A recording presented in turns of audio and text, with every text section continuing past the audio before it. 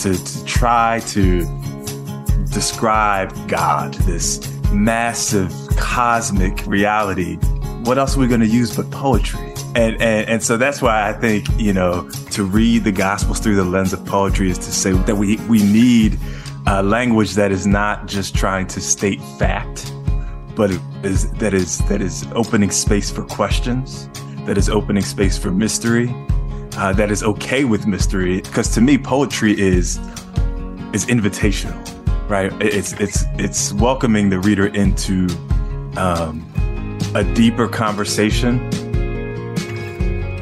Welcome to the Habit Podcast, conversations with writers about writing. I'm Jonathan Rogers, your host. Drew Jackson is a poet and the founding pastor of Hope East Village in New York City. His new collection of poems is Touch the Earth, Poems Along the Way. These poems are hospitable and angry. They express gratitude while making big demands. They offer more questions than answers. I commend these poems to you. Drew Jackson, I'm so glad to have you on the Habit Podcast to talk about your pretty new collection, Touch the Earth, Poems on the Way. Thanks, Jonathan. It's so good to be here. I just ate these poems up. I just think there's so much good going on in here. So I'm really eager to talk about them. Thank you. So each poem is it fair to say a response to a verse or a passage from the Gospel of Luke? How do you describe the relationship between these poems and the Gospel of Luke? Yeah, I would say that they're in conversation with them. Okay. So yeah, there's a bit of response there, but it's more of a I'm talking with the text a little bit, okay. Not necessarily trying to write a commentary on an individual verse or a passage of scripture, but yeah, just trying to converse with it, to see where the text wants to lead me in terms of my own imagination, what poems want to rise out of these texts as they're interacting with the stuff in my own soul and my own life. Yeah. Yeah. Were you going through the Gospel of Luke verse by verse and entering into converse? I mean, what was the process like by which you produce? I mean, because these poems are arranged in such a way that it goes from I guess chapter 9 of Luke to the end of Luke, just in verse by verse. Yeah. So this is the second book. The first book that I wrote, God Speaks Through Wombs, is in conversation with the first 8 chapters of Luke's gospel. Okay. And I mean, the idea for this whole project came from, I think a couple different places for me. The first was, I started this at the beginning of the pandemic, the beginning of lockdown, and I just needed some sort of practice that was going to, anchor me in the midst of it, being in New York City, right at the, sort of epicenter here at the beginning of things, and in my apartment with my family, and just navigating everything that was going on in our world and in my own sort of interior landscape. Poetry found me in a new way in that time, and as, in particular with the the conversations that were happening around the racial violence that was taking place in the nation with, the killings of George Floyd and Ahmaud Arbery and Breonna Taylor. And, I just felt like I needed some conversation partners in the midst of quarantine. And I found myself in the Gospel of Luke.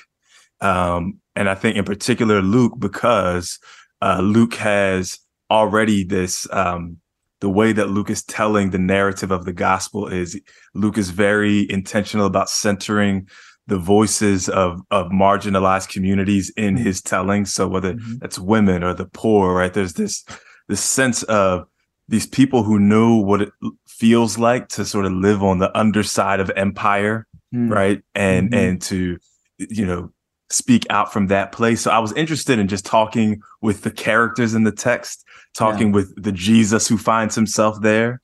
And also there's this other aspect of it where I was also sitting in the Psalms at the time, and there's a tradition that the ancient rabbis used to say that the 5 books of the Psalter are not commentaries on, but in conversation with the 5 books of Torah, right? Okay. And so each book, like, sort of corresponds in with each section of the Psalms in a certain way. And so I was in book 2 of the Psalms, and just the beginning of that, like right in Psalm 40, right, where you hear the psalmist, as a deer pants for flowing streams, so my soul thirsts for you, and all those sorts of things.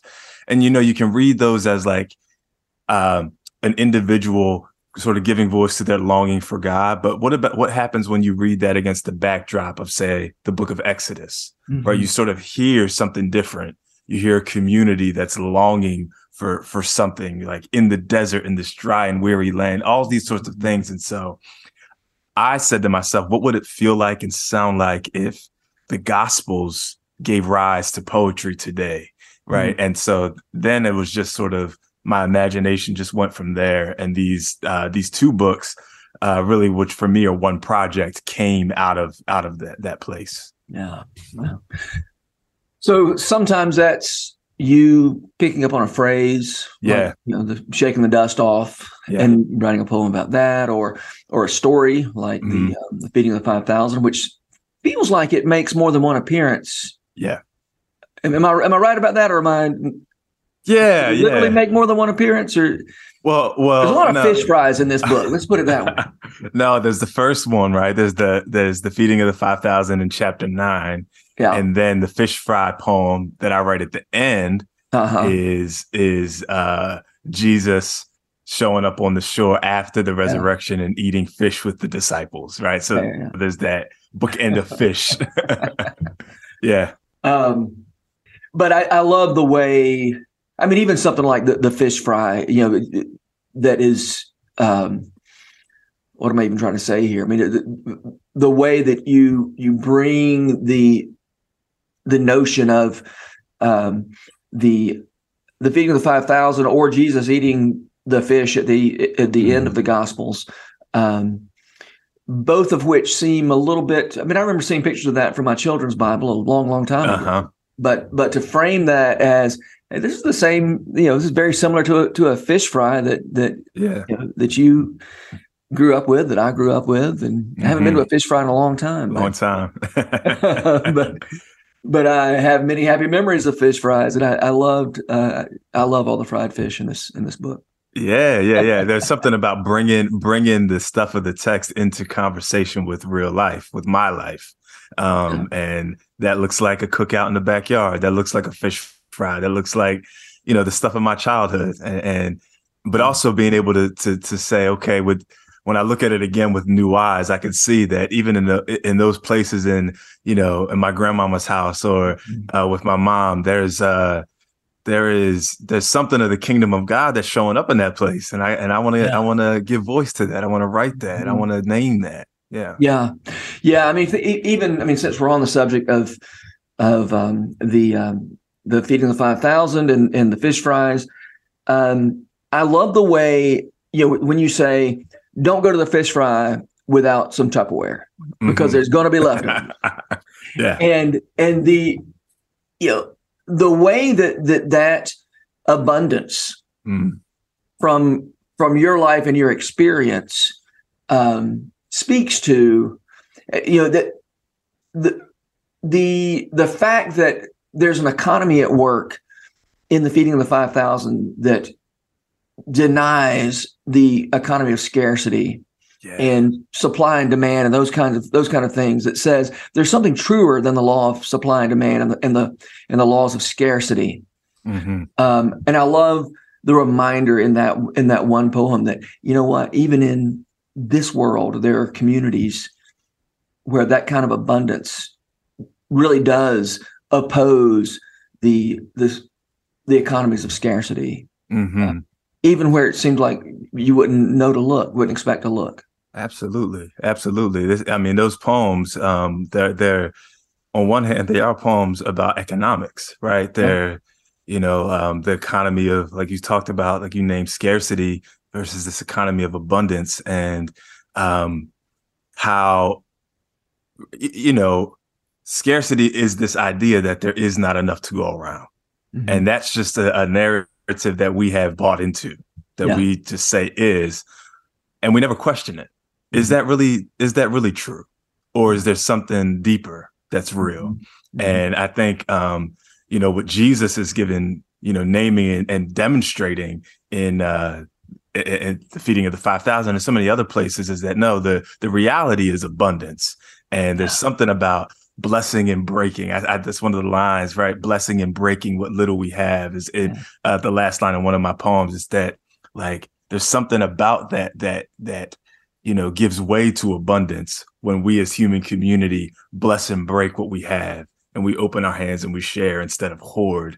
There's abundance in that. Yeah. Right. And so, I was just, thinking about those things and saying, man, that showed up at grandmom's house. I remember that. Yeah. The last two lines of that Leftovers poem, take as much as you want, child. There's plenty to go around. Plenty to go around. That's just a statement of the abundance of the kingdom of God. Mm-hmm. All right. I mean, that line that we hear, that you hear from your grandmother, is just a restatement of that Tupperware. In Jesus' miracle, it was 12 baskets. And in your poem, it's Tupperware, and a grandmother saying, there's plenty to go around. I love it. So good. Patrick Otuma wrote the foreword to this book. And he remarks that you have at least 3 areas of deep study that and I'm sure there are more than 3, but the Gospels, poetry, and community, and that you read the Gospels through the lens of poetry and community. What does that mean to say that? Like, how does that work itself out? If it's true, you didn't say that, but Patrick Otuma said it. But assuming that's correct. What does that mean? Did you see the gospel through the lens of poetry and community? Yeah, man. First, I love Padraig. He's a good friend, and it was a gift to have him offer this forward. And but when he says that, it really struck me the first time I read that from him, and I was like, I think that is true. I think that's true. I read something the other day. I think it was a tweet from Diana Butler Bass. And she said in her tweet, she said, I think that the only way to do theology is poetry. She said, I'm increasingly convinced that that's true. And, I think that that's something that over the years, and as I've sat with the text of scripture, but also as I've gone deeper and deeper into poetry, is something that resonates with my soul. And part of it is that I see so much poetry throughout scripture. When I'm reading the Gospels and I'm reading about, the parable, I'm reading the parables of Jesus, and I'm seeing all of these poetic devices that Jesus is using, the, simile and metaphor. And you can only, use poetry to sort of reach at something like the kingdom of God to try and put it into words, right? I mean, even just the task of theology itself, right? To try to describe, talk about, grasp at God, this massive cosmic reality, right? What else are we going to use but poetry, right? and so that's why I think, to read the Gospels through the lens of poetry is to say, one, right, that we need language that is not just trying to state fact, but that is opening space for questions, that is opening space for mystery, that is okay with mystery, and saying, I don't necessarily know, but I imagine it could be this way, maybe. And it's because to me, poetry is invitational. Right. It's welcoming the reader into a deeper conversation that is not just to say, hey, here's what I think is an answer to this, whatever, but it's to say, no, these are deep waters here, and there are layers here, and there's mystery here. Take a step in at a time. Take a step in at a time. And that's what the Gospels do. And that's what Jesus is always doing, even as he invites his disciples on this journey of follow me.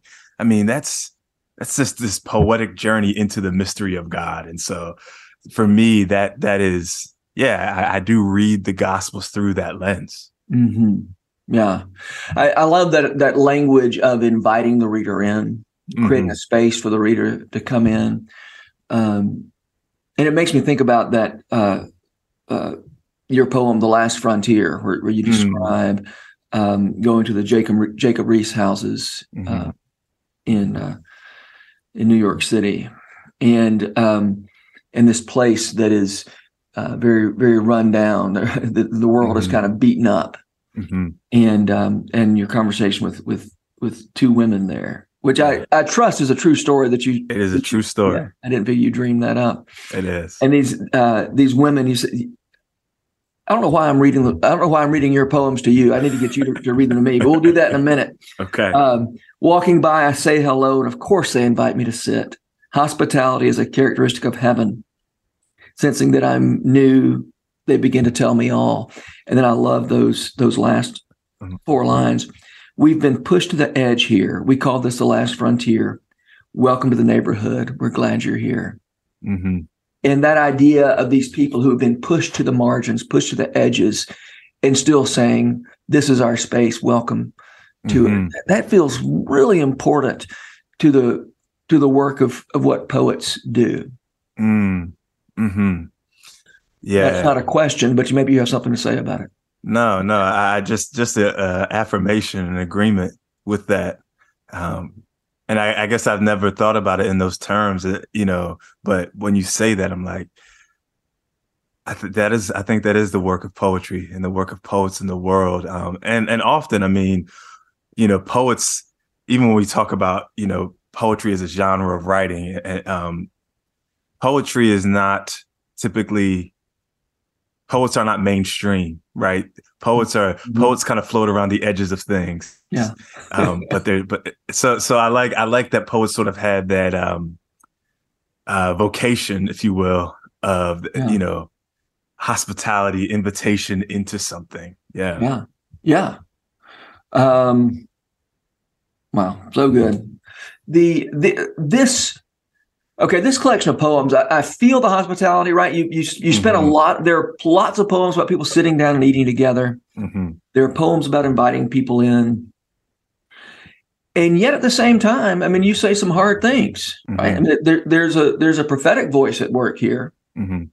That is, so on the one hand, you are taking a posture of receptivity, of abundance, of receiving and being grateful.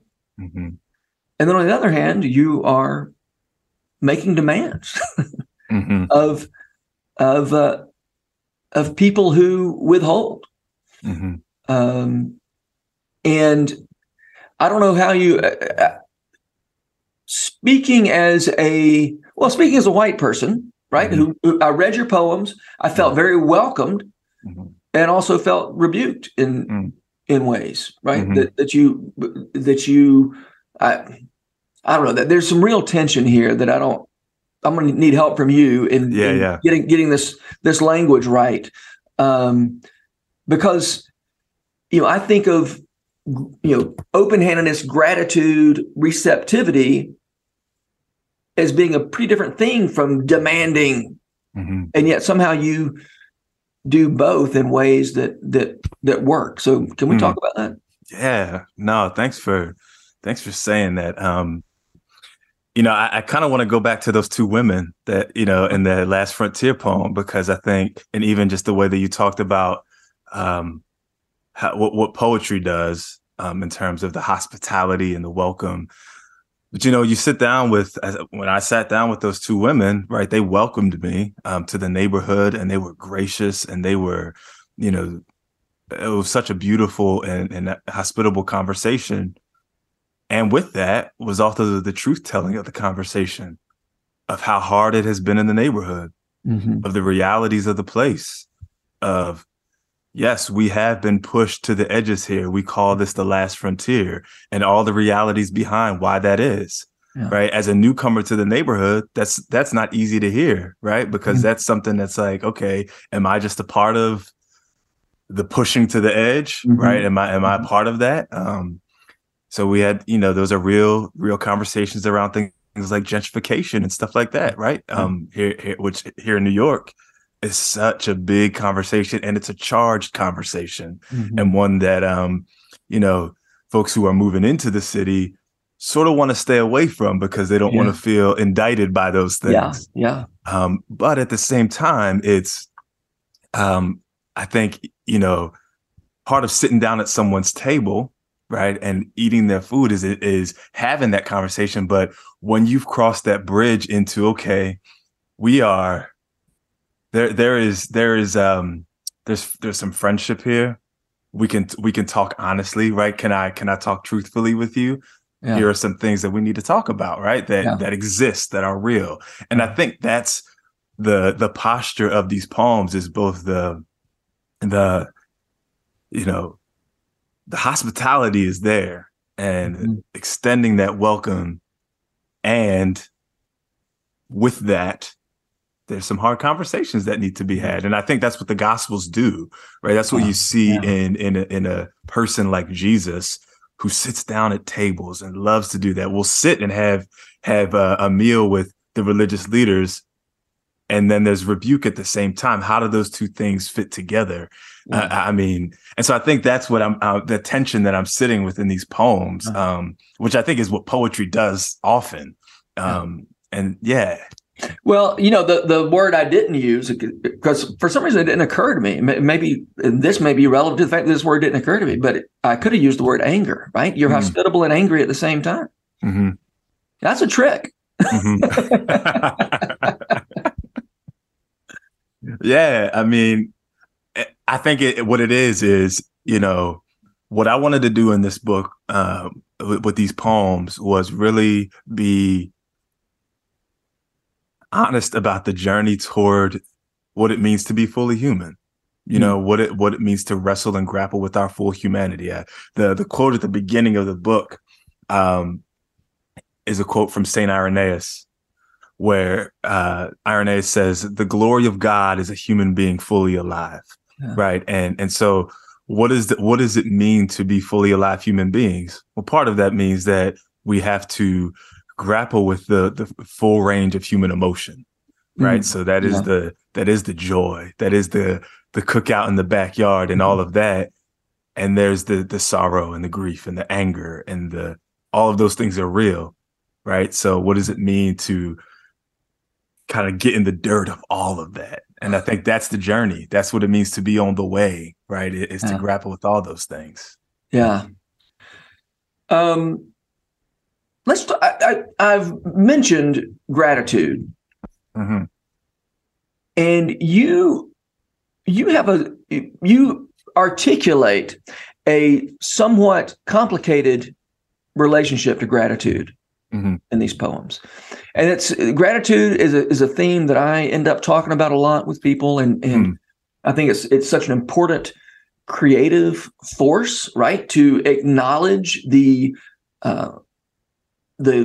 gifts that we've been given, the abundance that's been offered to us, and to be grateful for it.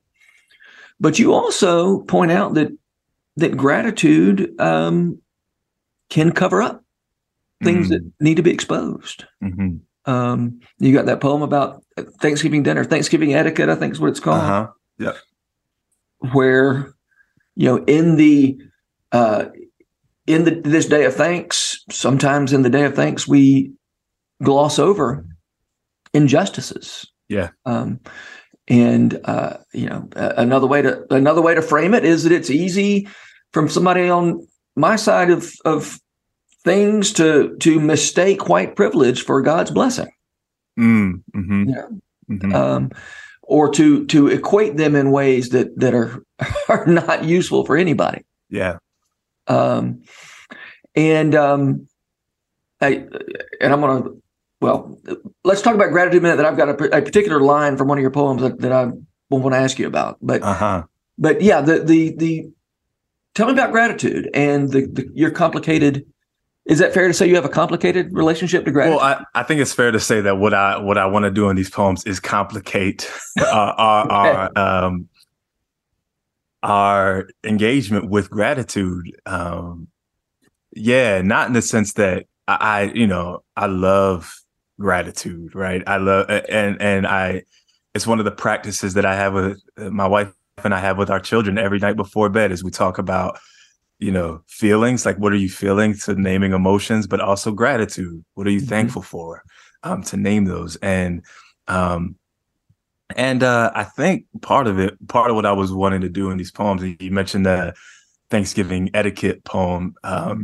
And that was just really to get at the what happens at I was thinking about what happens at so many tables across America on a day like Thanksgiving or any other day, but Thanksgiving in particular, where we want to give thanks for the blessings, right? And just name those things, and hold at arm's length the things that are difficult and hard, and often sometimes the ways that we feel blessed on the other side of what we would name as blessing is pain for someone else or injustice for someone else. And so that's why I think it gets complicated. Whereas to say, especially in a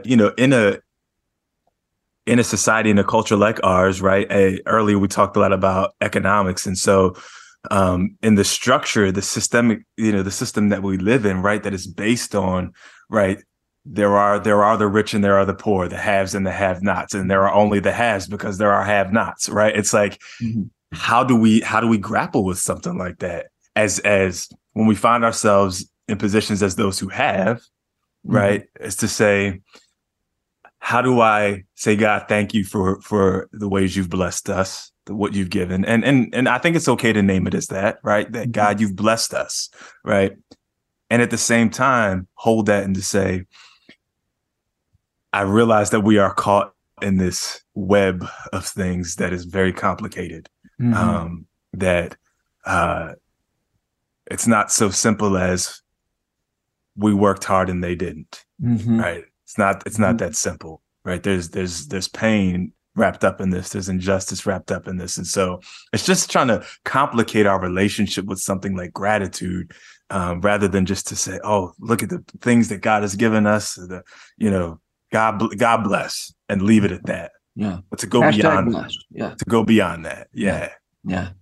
Okay. So the line I wanted to ask you about, this is a hard thing to swallow.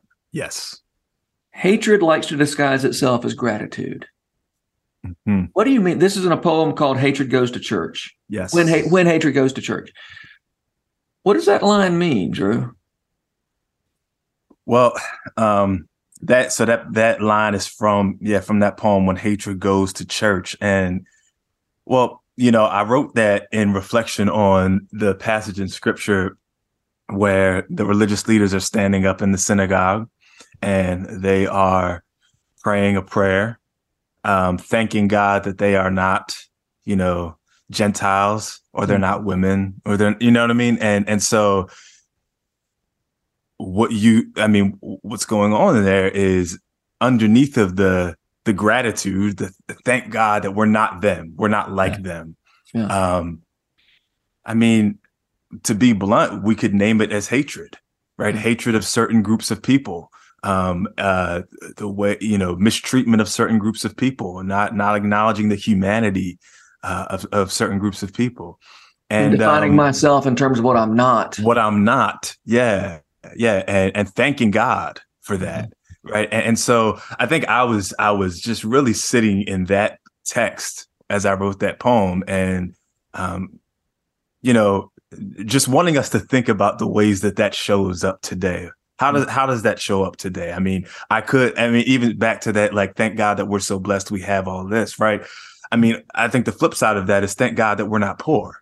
Thank God that, you know what I mean? And sure. But for me, I live in New York, and how many of us have to walk by our houseless neighbors on the street to go into church and say, thank God that we had that we're not poor, that we're not them.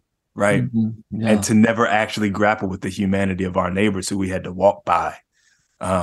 on the way to church. And so that's just a wrestle, right? A tension there. And just to name it, I mean, I know it can feel harsh to even name that as hatred, but if it's not love, what is it? Right? There's indifference, right? There can be indifference, but indifference, you know what I mean? It's like,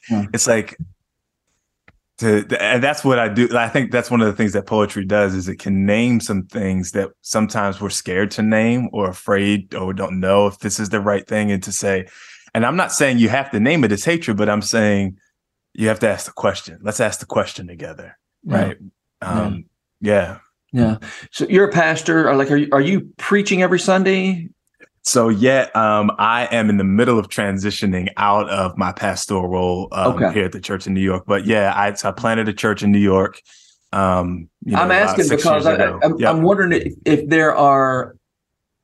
you have courage to say things in poems that are harder to say in a sermon. So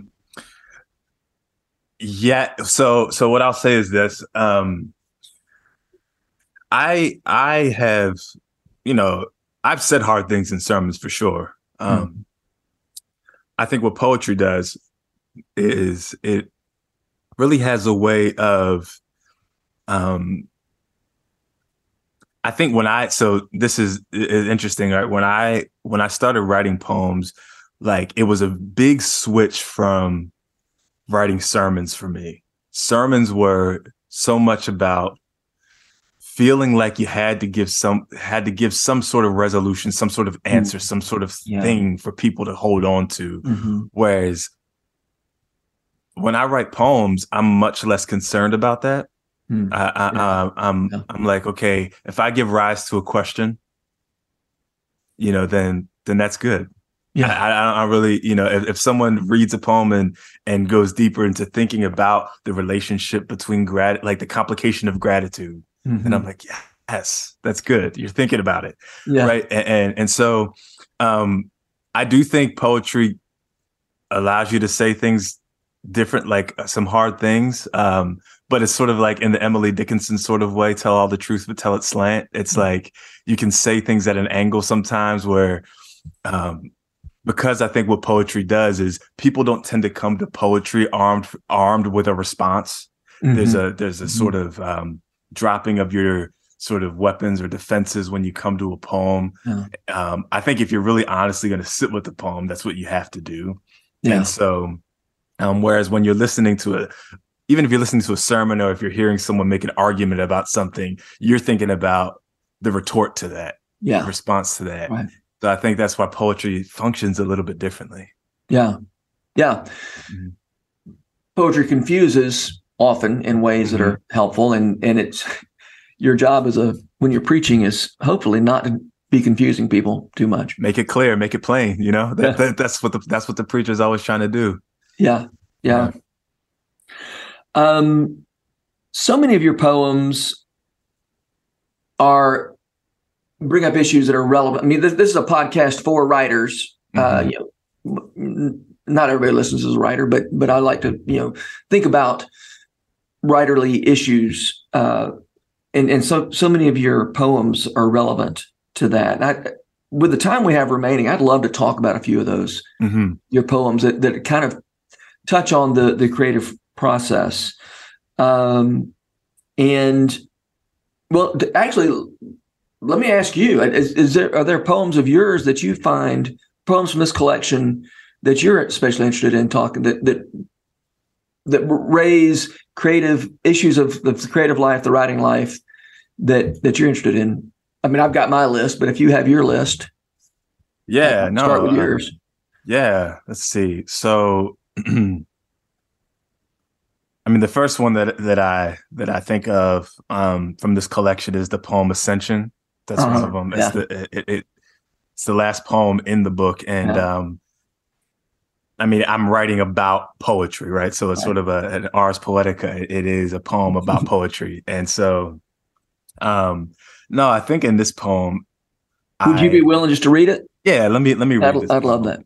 Yeah, Ascension. So I wrote this in reflection on Luke 24, verses 44 through 53. This poem has an epigraph from the poet Morgan Parker her poem Exclamation Point, which says, "We are the revolutionary poem, exclamation point.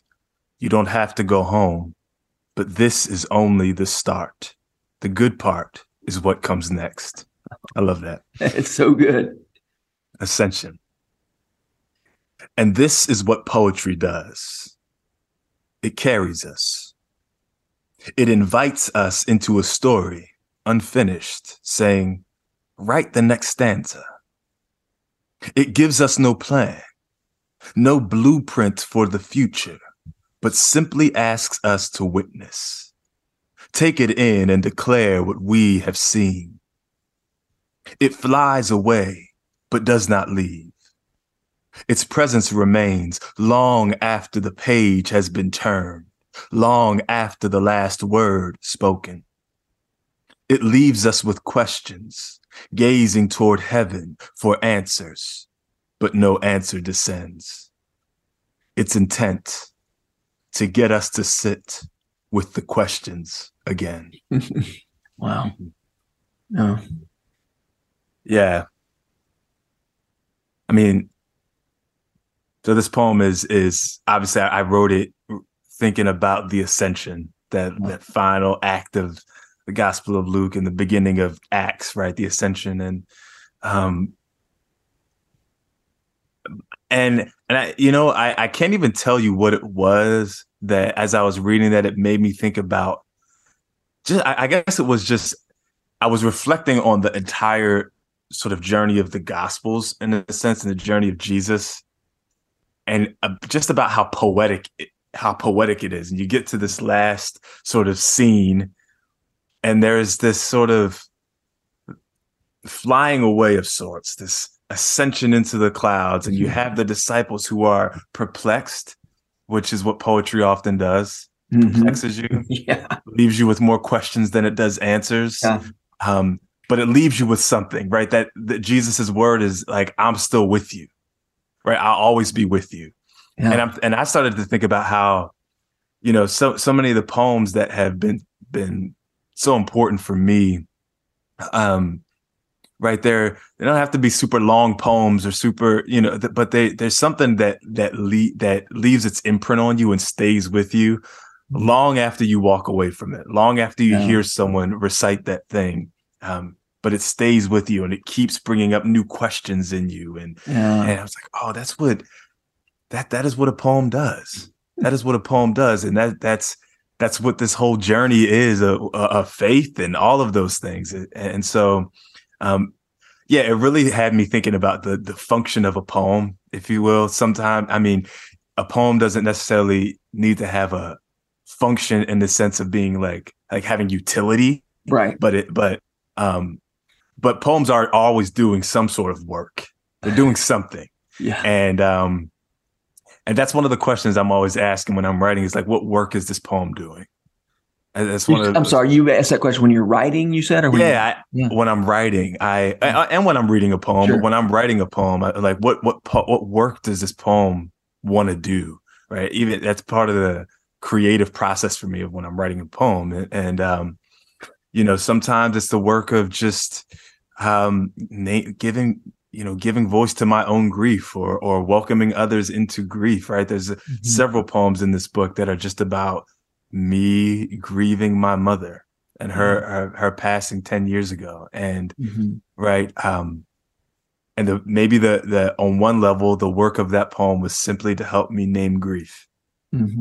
But also that poem goes out into the world. Yeah. And I don't know what it's going to do for somebody else. That's right. How it's going to work on somebody else. That's not your business, is it? That's not my business. That's not my business. Right. But yeah. Hey, can I ask you a quick question about that, Drew? Yeah. At what point in the process do you start asking, what work is this doing? So I guess it's toward the end. So when I finally get a first draft of a poem on the page. I mean, poems go through, I don't know, so many revisions. But I get that first draft on the page and I look at it and I say, what are you doing? what are you doing? Cause I mean, to me, I think about a poem as having a distinct life from like me. It's separate from me. It's this thing that takes on a life of its own. And I'm the type of writer that I'll get a first line and not necessarily know where it's going. Mm-hmm. And I love the process of writing that first line and seeing how it's going to unfold on the page. Mm-hmm. But then it's almost like I have to step back from that and look at it and have a conversation with this thing. And, seeing, ask that question, what work are you doing? What is this? What's happening here? And then I go back and I jump back in and think about revisions and things like that. Mm-hmm. That when you say you have a first line, how often does that line end up being the first line of the finished poem? For me, it is more often than not. It does end up being the first line. Sometimes it'll end up being somewhere in the middle, and I have to work up to it. But I know poets who say they know where they're going. They know how the poem wants to end, and they have to figure out how to get there. Right? I'm not. I don't. That's not typically how I write. Yeah, and you kind of wade in. Yeah. All right, we're about to run out of time, but there's one more poem that I just really love. I mean, there's a bunch that I really love, and unfortunately, we're only going to talk about one, and that is "Beautiful Rejection." Would you read? I mean, I think that's that one is so. I mean, the image that really jumps out to me is the idea of unwanted animal scraps from the enslaver's table, giving rise to soul food. Such a great image. Although that's only one stanza in this poem about the good that rejection does.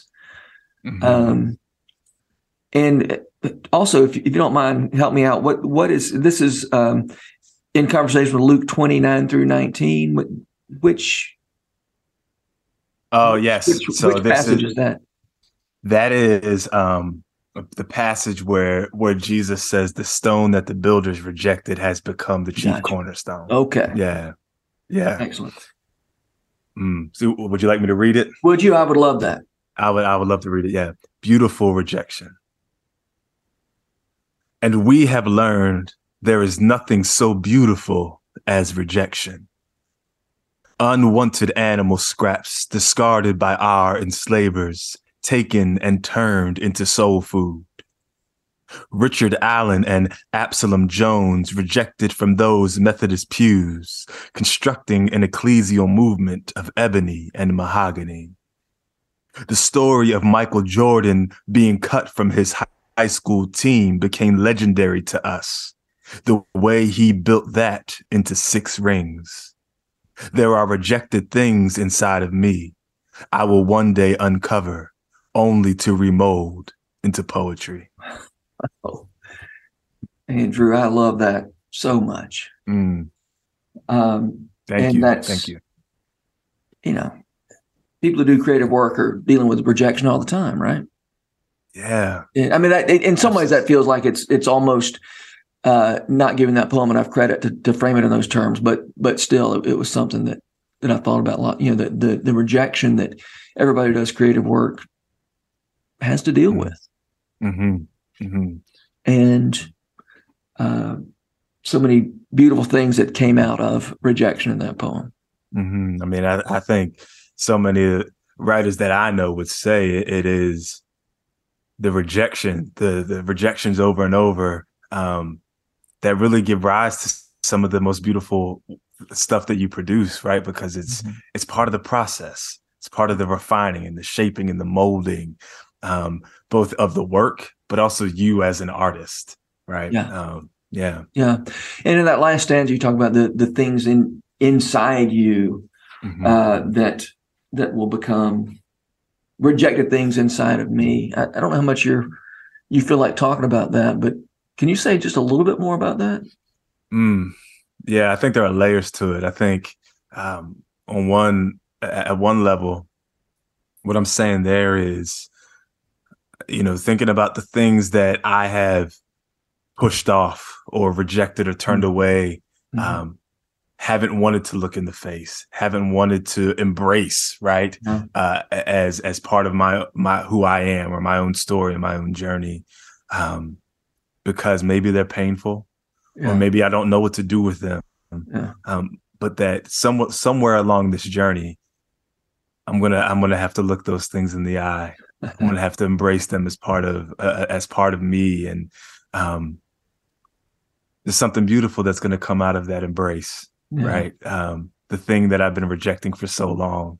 So I think that is really sort of one of the main things we're trying to say in that last stanza, and just how much of the poetry that I write even comes out of that very process of sitting with the rejected things inside of me, whether that is the things that I've internalized that others have said about me as rejections, about my person, my personhood, or my people, or all of those sorts of things, or those things that I haven't told anybody.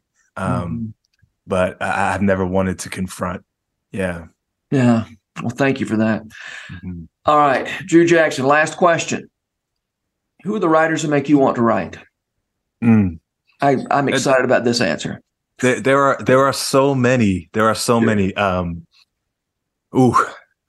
Morrison, James Baldwin, Langston Hughes. I'm thinking of some of the poets that are contemporary poets that are writing today, poets like Ada Limon and Jericho Brown, poets like, go back a little bit, Lucille Clifton and Gwendolyn Brooks, Mary Oliver, and I could go on and on. Writers like Imani Perry, Kiese Layman's book, and his book Heavy is like, there's so many writers that have been influential for me. Yeah. Well, thank you for the list. And thank you for being here, Drew. This has been so fun. I'm a big fan of your work now. Thank you. I've only recently been exposed to it, and I'm so excited about the work you're doing. So thank you for the work you're doing, Drew. Yeah, it's been a joy to be on here with you. This podcast is brought to you by The Rabbit Room, where art nourishes community and community nourishes art. And all our podcasts are made possible by the generous support of our members. To learn more about us, visit rabbitroom.com. And to become a member, rabbitroom.com/donate.